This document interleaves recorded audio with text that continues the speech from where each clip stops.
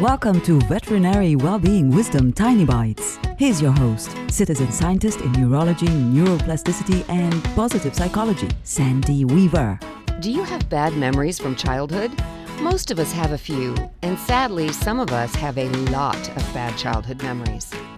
What happened, happened. You can't unhappen it.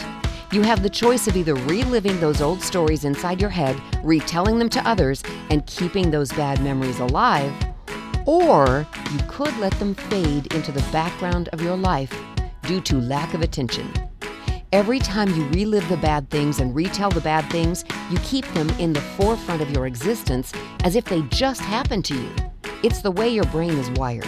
You cannot change the past. You can rewire your brain. When the bad memory crops up, distract yourself. Sing a song if you have to, until it fades into the background. At first, you'll have to do this a lot. With time and consistent practice, those bad childhood memories and the bad feelings they conjure up will fade away. They'll stop feeling like the definition of who you are, because they aren't the definition of who you are today.